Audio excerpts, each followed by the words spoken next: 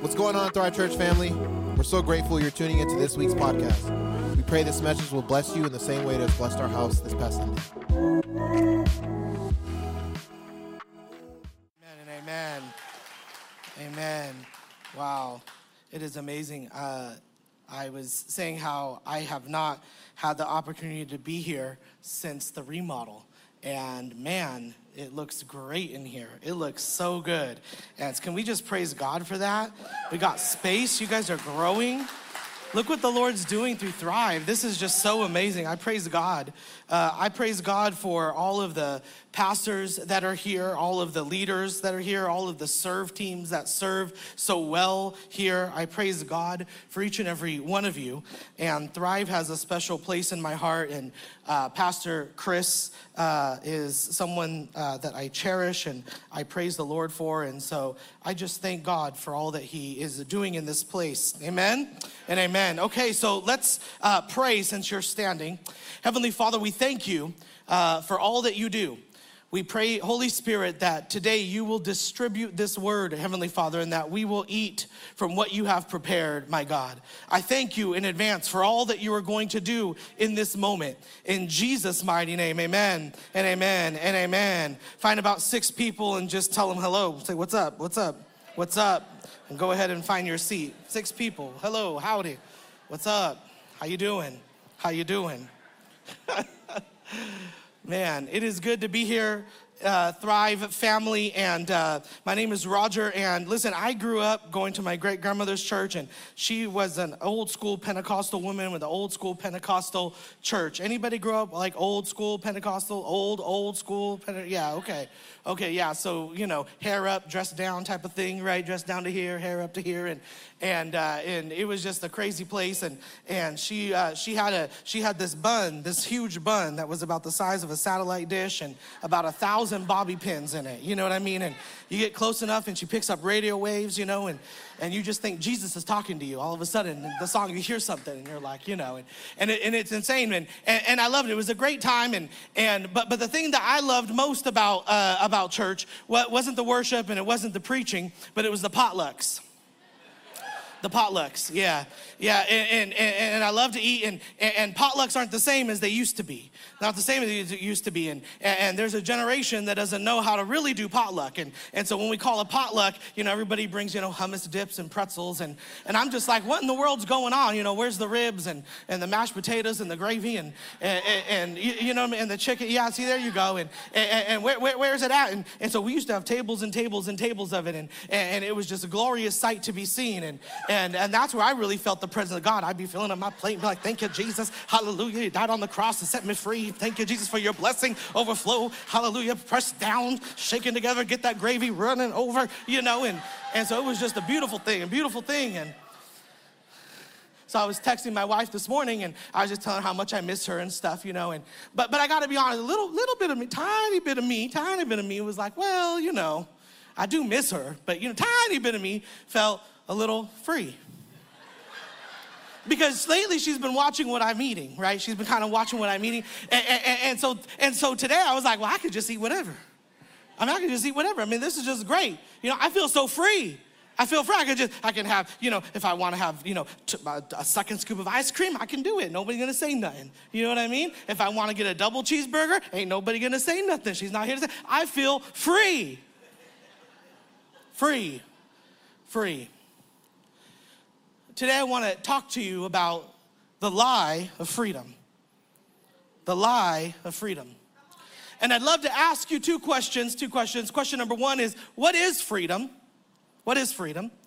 And question number 2, are you free? What is freedom? And are you free? Now, I heard that this is second service, and I heard second service can handle a message. That's what I heard. So we're going to give it today, all right? Praise Jesus. So what is freedom, and are you free? In the passage that we're about to read momentarily, it talks about how Jesus says, "In whom the Son sets free is free indeed." Whom the Son sets free is free indeed, because there's a difference between being free and being free indeed. See, there's a difference between understanding theoretically or abstractly in theory freedom and then experiencing freedom. There's a difference. There's a difference between confessing that you believe that you are free and actually walking in that freedom. There is a difference. And so we live in America, the land of the free. But can I suggest to you this morning that you could be living in the land of the free but not be free? But not be free. Would you turn to John chapter 8, for those of you who have your Bible on, or if not, the passage will be up on the screen. But John chapter 8 is where you'll find the assignment this morning, and this is how it reads. It says, to the Jews who had believed him, Jesus said, if you hold my teachings, you are really my disciples. Then you will know the truth, and the truth will set you free. They answered him, we're Abraham's descendants, and we've never been slaves to anyone. How can you say that we're going to be set free? Jesus replied, oh no, I tell you, everyone who sins is a slave to sin. Now a slave has no permanent place in the family, but a son belongs to it forever. So if the Son sets you free, you are free indeed. That's the word of the Lord. You are free indeed. As we exposit this text, we're just going to extrapolate some truths that I hope that you can apply and maybe even challenge your worldview in how you engage the culture that you find yourself in, whether it's in work or on a school campus or whether it's in your family or even within yourself for this morning. But before we dive in too deeply, let me just kind of give you the GPS of where we're going. And there's 3 points to this message, because you know I'm just super creative. 3 points. Point number 1, surprise there, right? Point number 1, the complexity of freedom. Point number 2 will be the enemy of freedom. And then point number 3 will be the life of freedom. So point number 1, the complexity of freedom. Now, I pastor a church called Inspire. I'm one of the pastors there in the Bay Area. And the Bay Area is one of the cities in America where we are the spearhead of what postmodernism and post-Christianity looks like. We if you look at like Europe and Australia, and you kind of can see where things are headed. And so in that culture, what is kind of big there is they'll say, listen, if you are a Christian, then that means you have to give up some of your freedom. In order to be a Christian, you have to give up some of your freedom. That's what they'll say. And so the question is, well, is that true? Is that true?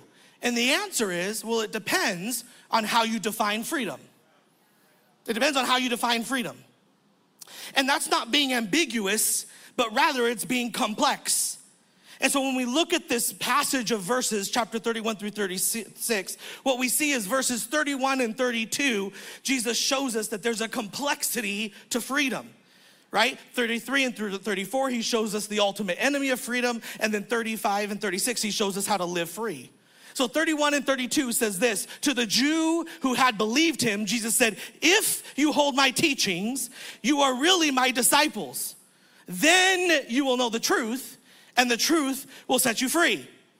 See, Jesus Christ is starting a movement. This thing that we are in called Christianity is actually a movement. It's a movement. It wasn't always called Christianity. It was first called the way and then so on and so forth. But it is a movement.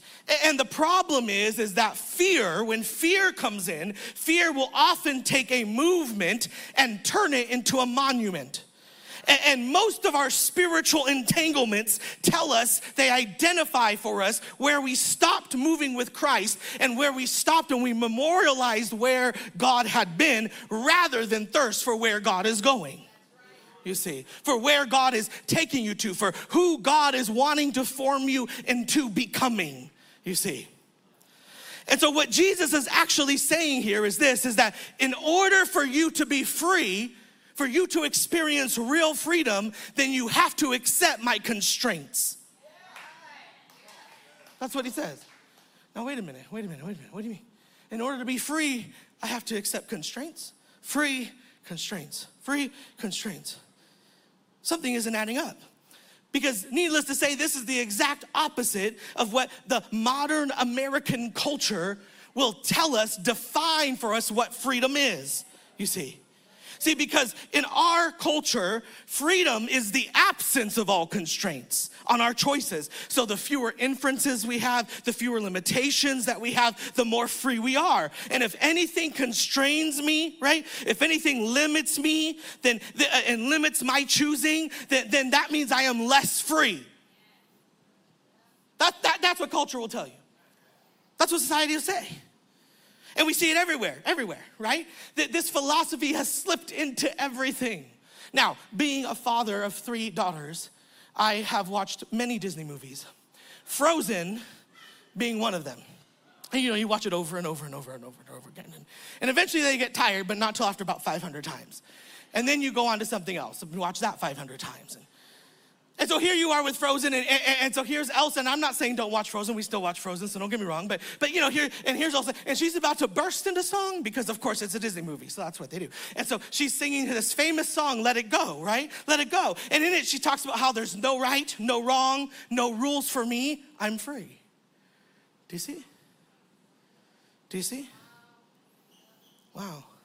But what Jesus is saying, what John has penned through the power of the Holy Spirit, is letting us know that definition of freedom is too simplistic. And not only is it too simplistic, but it is unworkable. It's not realistic. That is the lie of freedom.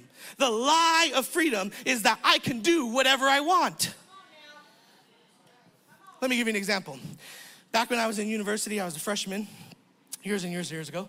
And so I got there and I was feeling great, and then I started not feeling great, and so I went to the doctor, and the doctor said, hey, listen, I want to run some tests, and he says, you might be allergic to this thing called gluten. Now, back then I never heard of gluten. Now we hear gluten everywhere. But back then I didn't know anything about it, and I said, oh, okay. And he said, well, until then, he said, try not to eat anything with gluten in it.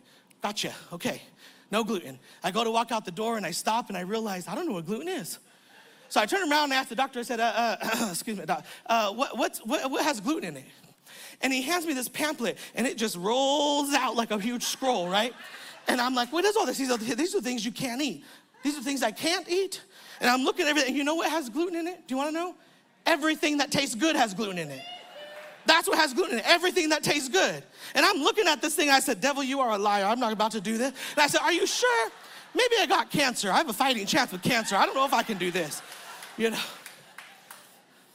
Now, let me ask you this. What does the modern definition of freedom mean in that context? Right? What does it mean in that context? Do you see? Because if freedom means that I can do whatever I desire, what happens when my desires conflict? What happens? Because I like cake, but I also like to live. Those are 2 desires, eat cake and live. Well, what happens when I have to choose one? What does freedom look like in that? Circumstances. I enjoy the way Tim Keller puts it. He says this, freedom isn't the removing of constraints, but finding the liberating ones. Finding the liberating ones. So now you're beginning to get a picture of this complexity of freedom, that freedom isn't just whatever I can do, because obviously that doesn't actually work out in reality, and freedom is actually having to discover what kind of constraints are more liberating, and so all these questions begin to populate in one's mind. Well, what are the most liberating constraints that face me, and why is it that I don't tend to choose those? And really, what I'm asking, Pastor Roger, is even though I'm a Christian and yes, I believe in Jesus and I worship Him and I love Him and I come to church and I do that. Why is it that I come and I show up on Sundays and I go to small groups and I join growth tracks and I hit accept on the planning center when it's my turn to serve? Some of you need to work on that maybe. And praise God, and I do all that. But why is it that I still don't feel free? Why is it I give and I read and I pray and I say, but why is it that I still don't feel free? I join a team and I come and I say amen, and why is it that I still don't feel free? And I took the course and I started studying the book and I went through the program and now I'm going through discipleship, but why is it that I still don't feel free. And I've been serving Christ for 10 years or 15 years, but why is it that I still don't feel free? Feel free. The funny thing about feelings is that they fluctuate. And here's why, because feelings, they can be indicators of reality, but they should never be fabricators of reality. Do you see that? Because feelings are fleeting and ever-changing. And so what happens is when we get a feeling, then we are then in a temporary circumstance. And what you never want to do is you never want to make a permanent decision in a temporary circumstance. You know what I'm talking about? Permanent decision, temporary. Give you a great example. My daughter, she's 13 and she's, grown and teenager and all that kind of stuff. And so, she'll say something and it just, irritates me, and now I'm mad. And I'm like, you're grounded for a year. I'll just say that, you're grounded for a year, Now, why in the world would I say that? Because I'm mad. I have this feeling. And I'm making this decision in a temporary circumstance. Do not do that. Now, I'm not saying don't deny your feelings. Feelings are important. But your feelings must always be filtered through facts. Feelings must always be filtered through facts. But we live in a generation that says, no, feelings trump facts. But the Bible says, no, feelings are important, but they don't trump facts. What you do is you filter your feelings through facts. You see what I'm saying? And so let me just give you some. When you say, well, I feel like I'm alone, and that's a feeling. But the fact is that God never leaves you and never forsakes you. That's the fact.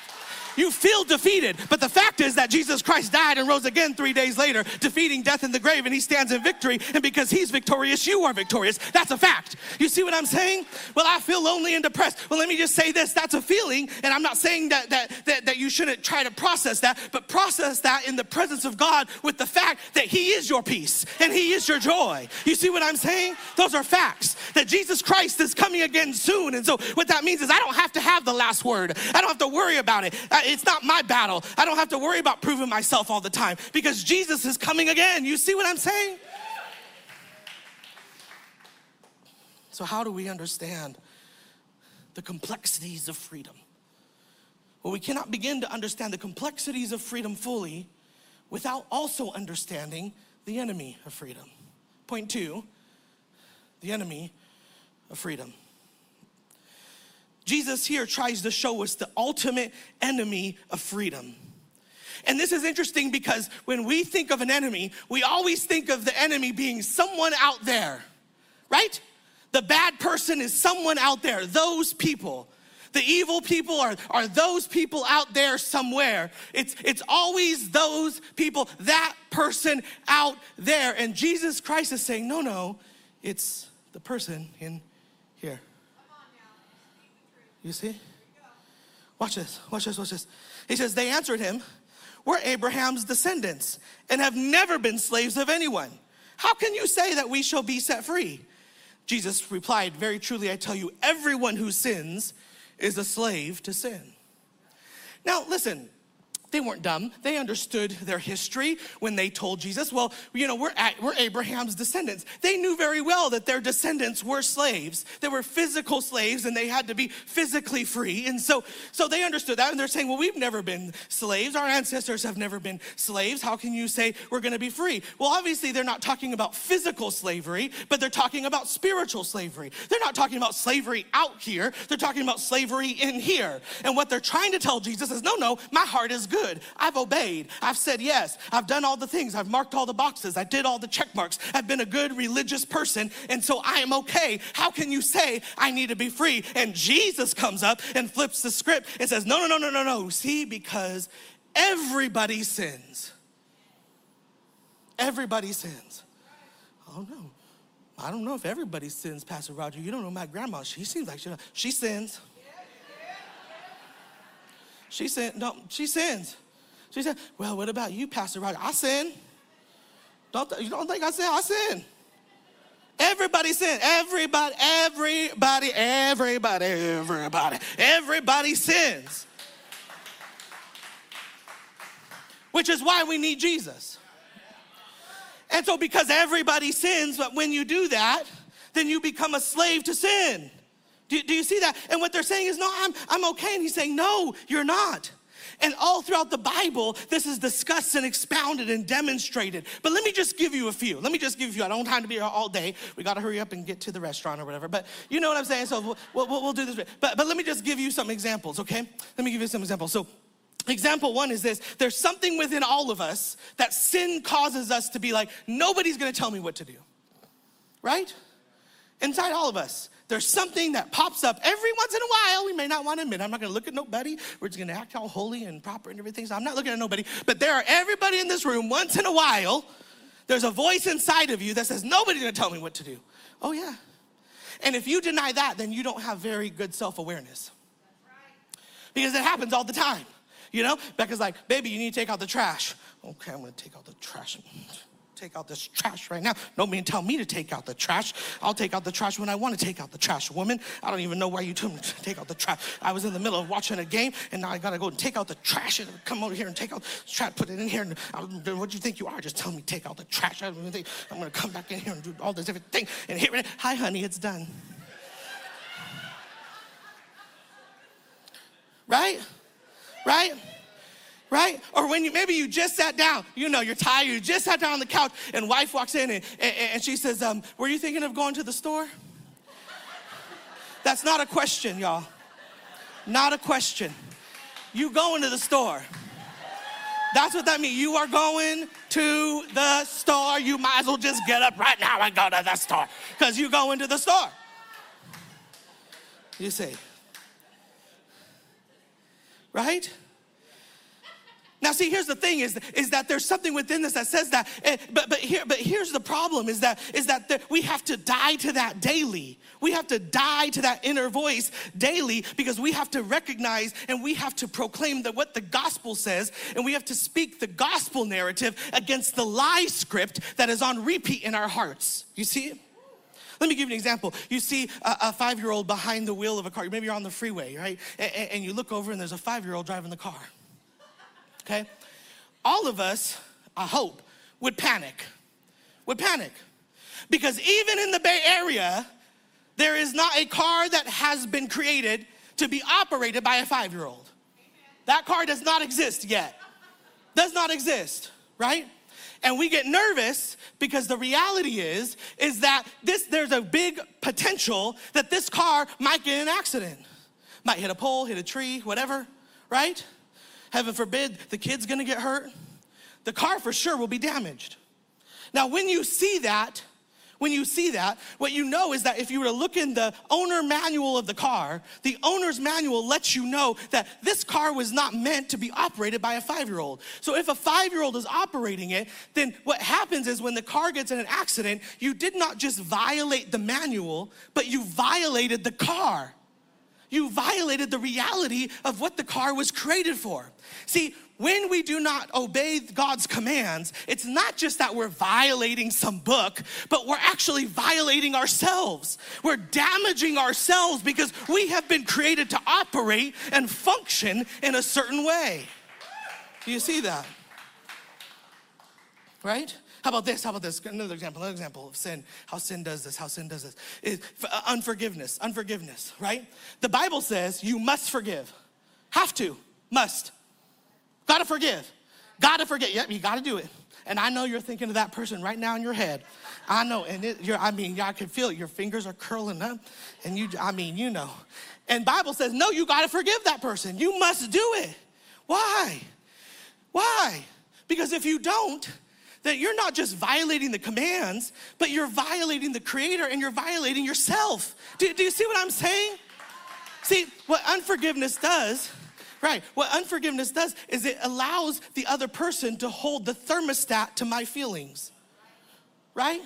Because that person walks in the room and all of a sudden, duk, duk, duk, duk, duk, duk. I might not say anything, you know? I might be polite, right? Hello, God bless you. Right? But inside my heart's like, ooh, right? That's what happens. You hanging out, right? All of a sudden the person shows up, the person's name's mentioned even, right? Do, do, do, do, do, do, do.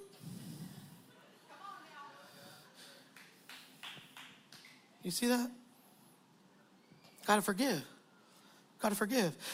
Or think about it this way. Let's just say there's a fish. There's a fish and the fish is swimming in the water and all of a sudden the fish says, you know what? I decide that I'm not gonna live in the water anymore. I want to go live on the land. I'm a grown fish. Nobody can tell me what to do. I'm my own fish. I am my own fish. And I wanna be free and I wanna be able to live wherever I wanna live. I wanna be able to do whatever I wanna do and I don't wanna be in this water anymore. And so I'm just gonna hop on out of the water and I'm gonna go onto the land. And the next thing you know, the fish hops out of the water and it starts flopping around, you know what I mean?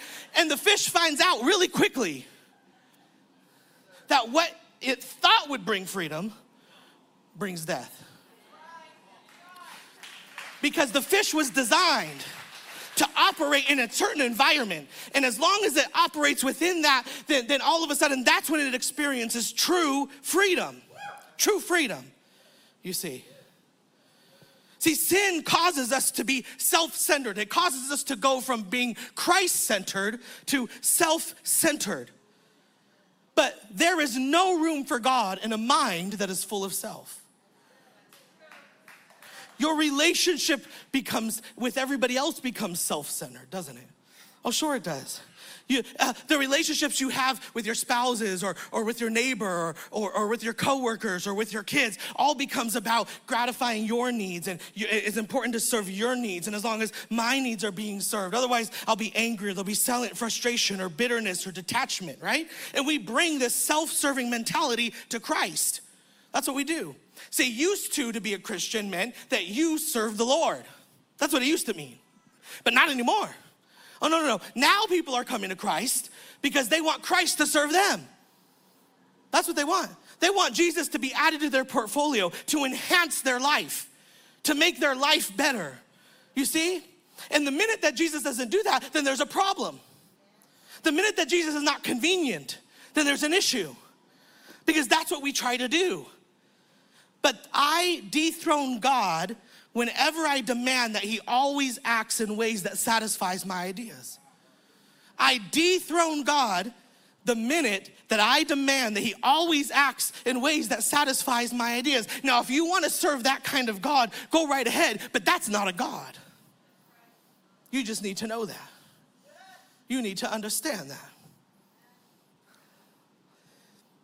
So this desire to live for your own self-interest becomes paramount, and it becomes the cry of the culture. Now you see why the modern idea of freedom is so popular, because it feeds into our selfishness, doesn't it? It feeds into the sin of selfishness. Wow. The sin of selfishness. And what's happened is there has been a radical redefinition of freedom. The classical understanding of freedom has been to pursue the good, right? The good things of Christ defined by Jesus. Now, freedom is do whatever the hell I want. Now, when I say hell, I don't mean it as a curse word. I mean it as a theological term, because that's basically what hell is. Hell is basically you saying that you're gonna do whatever you want. It's you bowing down to yourself. It's you bowing down your knee to yourself. That's what hell is, you see. And so the radical redefinition of freedom is power to pursue, right, whatever you define to be good for yourself. And this redefinition is what the New Testament calls slavery. Because when you move and make decisions based on self, then that means you're making decisions based on being cynical, domineering, fear-based, and so on and so forth. Because the fact is that sin is self-centered. Sin. I know that's not a popular word, and our culture today wants to say that the only sin is to admit that there's sin. But see, what self-centeredness does is it destroys love. And love is what becomes your ultimate freedom. You see. Just like the fish going back into the water, and when it does that, it's able to actually live free, right? It's firing on all cylinders. All of the capabilities are going, and that's what real freedom is, to have joy and peace and fulfillment. All of these things going and firing at the same time. And just like water is to the fish, we have to ask the question, well, then what is the water to our soul? What is the water to our soul? How can we be liberated? Who can liberate us? who can liberate us? You see. Let me just tell you a secret. You want to know the secret? Secret is this. You're already free.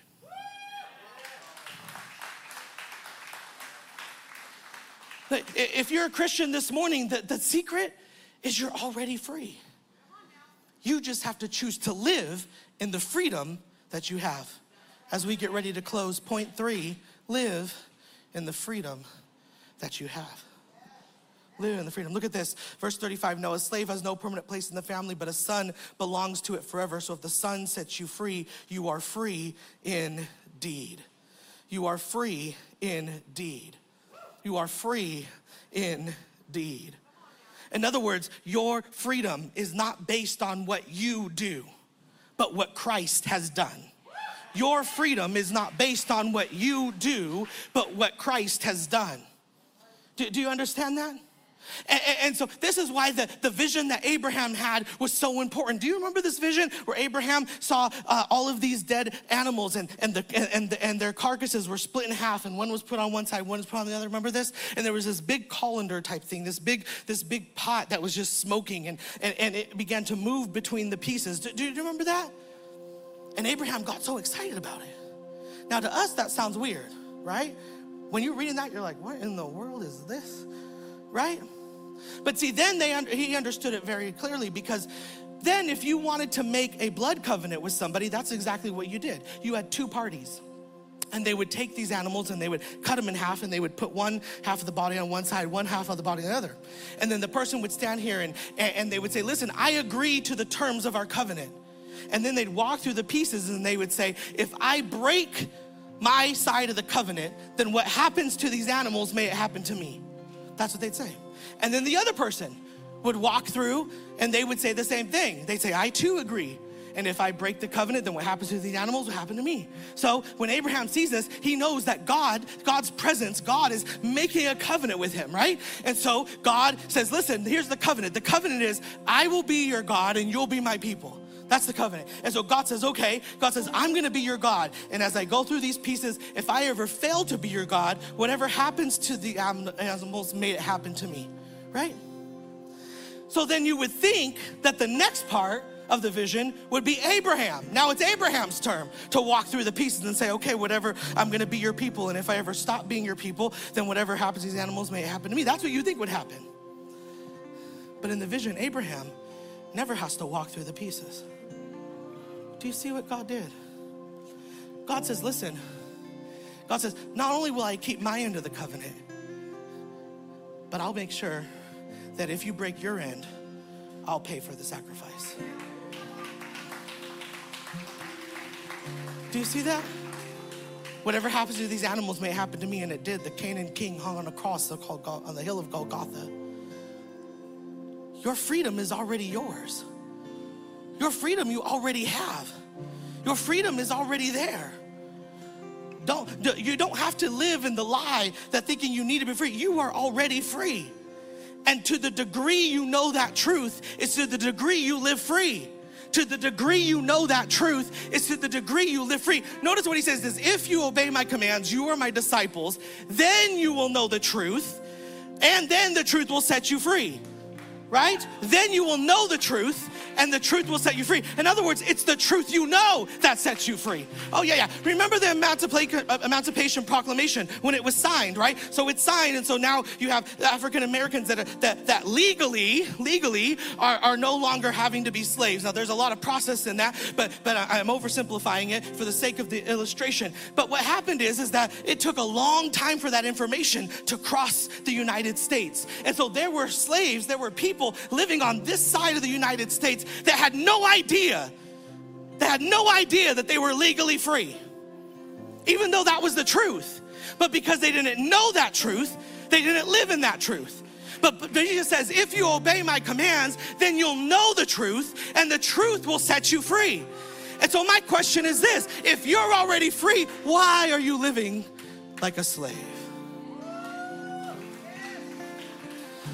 You say, well, I'm not living like a slave. What are you talking about? I'm not living like a slave. Oh, yes, you are. Oh, yes, you are. See, For many of you, maybe you work and you work hard and you overwork and you overwork and you overwork and you're never home and you're never paying attention because you're working and you're working and you're working and you're working. And why are you doing that? Well, because I need to provide for my family. Well, why do you need to provide for your family? Well, because we have to have the house. The 3-bedroom house wasn't good enough. We need to have the 5-bedroom house. Well, why do you need to have the 5-bedroom house? Well, it's a better deal. You can just do all this stuff. And really, it's because I want to make sure that I give my kids something and so on and so forth. And well, why do you have to have that one? And to where you have to overwork and overwork and overwork. Well, because somehow that tells me I'm successful. Somehow that tells me I've made it. So I've made all these decisions and I've done all this stuff so I can make sure to get that house, and I'm overworking and I'm totally ignoring other areas of my life. And I'm not praying, I'm not reading, I'm not spending time with the spouse, I'm not spending time with the kids because I'm working because somehow I valued my success to that. Slave. That's not the free you. That's the slave you. You know, or how about this? You go into a restaurant. Y'all know how this is. You walk into a restaurant, right? And they say, okay, you know, we're going to seat you. So they seat you, right? And then the party behind you comes in and they seat the party that came behind you. Now, you were first. You got the, but then you see they get their food before yours. They get their food before yours. And there's something inside you that says, wait a minute. That's not right. That's not fair. I should get it. I was here first. I've earned it. Oh, you see, now we're mad at the waitress and we're mad at the host and we're mad at the restaurant. And that's the slave you. That's not the free you. You see what I'm saying? That's the slave you. That's not the free you. You scream at your kid because they acted up in front of the grocery store, and now you're yelling at them and you're domineering over them. And the question is, well, why did you do that? Well, because they were being embarrassing. Well, why did they embarrass you? Well, because it was in front of a lot of people. Well, why does that matter? Well, because I care about what they think. Why do you care about what they think? Well, because I fear rejection. Oh. So it really wasn't about the kids' behavior. It was about your embarrassment. Slave you, not the free you. You know what I'm saying? Or how about you come to church and when you're here at church and you got to make sure that you look the part, And so you're performing. And maybe you go to small groups and here you are in your small groups and you're talking and everybody's confessing their sin and they're really confessing it. They're talking about the porn and they're talking about how they got angry and they're talking about how they punched a hole in the wall. And they're really going at it and it's your turn to confess and you don't say nothing. Or maybe you confess this one little thing because you're worried about what they'll really think. That's the slave you. That's not the free you. Maybe when you worry, you lay your head down at night and it stresses you out. You're so filled with anxiety you can't even sleep, and you have to just take one of those sleeping gummies and another sleeping gummy and another sleeping gummy and have the fan on and have your eye mask on with the ocean waves and everything just to try to get you to get some sleep, and because you're stressed out and you're filled with anxiety and you're filled with worry. Listen, that's the slave you. That's not the free you. That's the slave you. That's not the free you. That's not you. Or you come to church and you treat Jesus Christ like, listen, I gotta do it, and I can't fall into temptation. Because here's why I can't fall into temptation. Because what if Jesus comes to get me? What if God punishes me? That's why I'm not gonna do it. Or I'm not gonna fall into temptation because it'll look bad. What do people think about me? Or I'm not gonna fall into temptation because I'm gonna feel bad the next day if I do. Now listen, all those things might be true, but none of those things are sufficient reasons to not fall into temptation.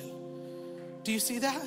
Because all of those reasons mean that the reason you're not wanting to fall into temptation is all about you, your works, what you can do. The reason we don't want to fall into temptation is because we love the Lord. Because we love the Lord. And if it's for any other reason, then you're doing works of faith. You're trying to earn God's approval. And the problem is when you try to earn it, you say, well, I've been good enough and I prayed hard enough and I've given enough. And then all of a sudden now you stand before God and you say, God, you owe me. You owe me a good life. You owe me a good life. So when the doctor reports comes in, or when the kid's at the hospital, or the teenager ran away, and now you're angry with God because you felt like, well, God, I'm going to church, I'm doing that. You owe me this. That's the slave you. That's not the free you. That's not the free you. You see what I'm saying? Not the free you. when you're easily frustrated or impatient. That's not the free you. Wow. You're free. You're free. As you stand to your feet, I'm just going to say one more thing, which is this. Maybe you're carrying around guilt and shame. Maybe you're carrying around guilt and shame. And so you feel guilty, you feel shameful, and you've been carrying that around. And let me just say this, stop carrying what Christ has already carried. Stop carrying what Christ has already carried. He's already carried it. He already carried it. He already carried it. The worry, he already carried it. He took that to the cross. The stress, he already carried it. He took that to the cross. The fear, he already carried it. The insecurity, he already carried it. Why do you carry what God has already carried? You're trying to pay a bill that Jesus Christ already covered. You're trying to pay a debt that Jesus Christ already paid for. Don't put yourself through that, but rather trust in the gospel of Jesus Christ, that those who the Son set free are free indeed. You are free today. Are you going to walk in it? Are you going to live in it? Are you going to breathe in it? Are you going to pray in it? Are you going to stand in it? Are you going to move in it? Are you going to decide in it? You are free today. I came to tell you one thing, Thrive Church, that you are free in Jesus Christ. Just one thing. If you don't get anything else out of this message, one thing, Thrive, you are free in Jesus Christ, and everything else is a lie from the enemy. You've been listening to Satan's voice for too long. You need to get the gospel inside of you. You need to get Jesus Christ's voice in your head to erase what it is that Satan is trying to impress in you. You are free in Jesus' name.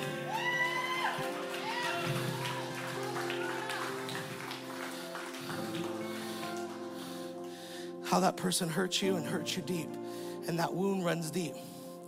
You don't think about it. You don't want to talk about it. Or maybe you were the one that hurt the person, and now you're riddled with guilt and shame, and you don't talk about it. Either way, both of you are free. You're free. As we get ready to respond and worship this morning, I'm going to begin to lift up our voices. Would you just begin to index your heart? Just recalibrate it in a posture of just responding to what the gospel is saying to you this morning, how the Holy Spirit is speaking into your heart this morning. And if you're here this morning and you say, you know what, Pastor Roger, yeah, there's areas in my life that I'm not walking in the freedom that I already have in Jesus Christ. And you would love for me or one of our pastors to pray with you. As we begin to sing, would you just make your way to this front here or to the side? Or if you can't make it here, raise your hand. But we would love an opportunity to pray with you. Because I know what it's like. I know what it's like every day to have to sacrifice and kill yourself and say, Lord Jesus, I need to remember I'm free. I need to remember I'm free. Would you do that this morning? Would you come to the front, to the side, and let us just pray with you in Jesus' name.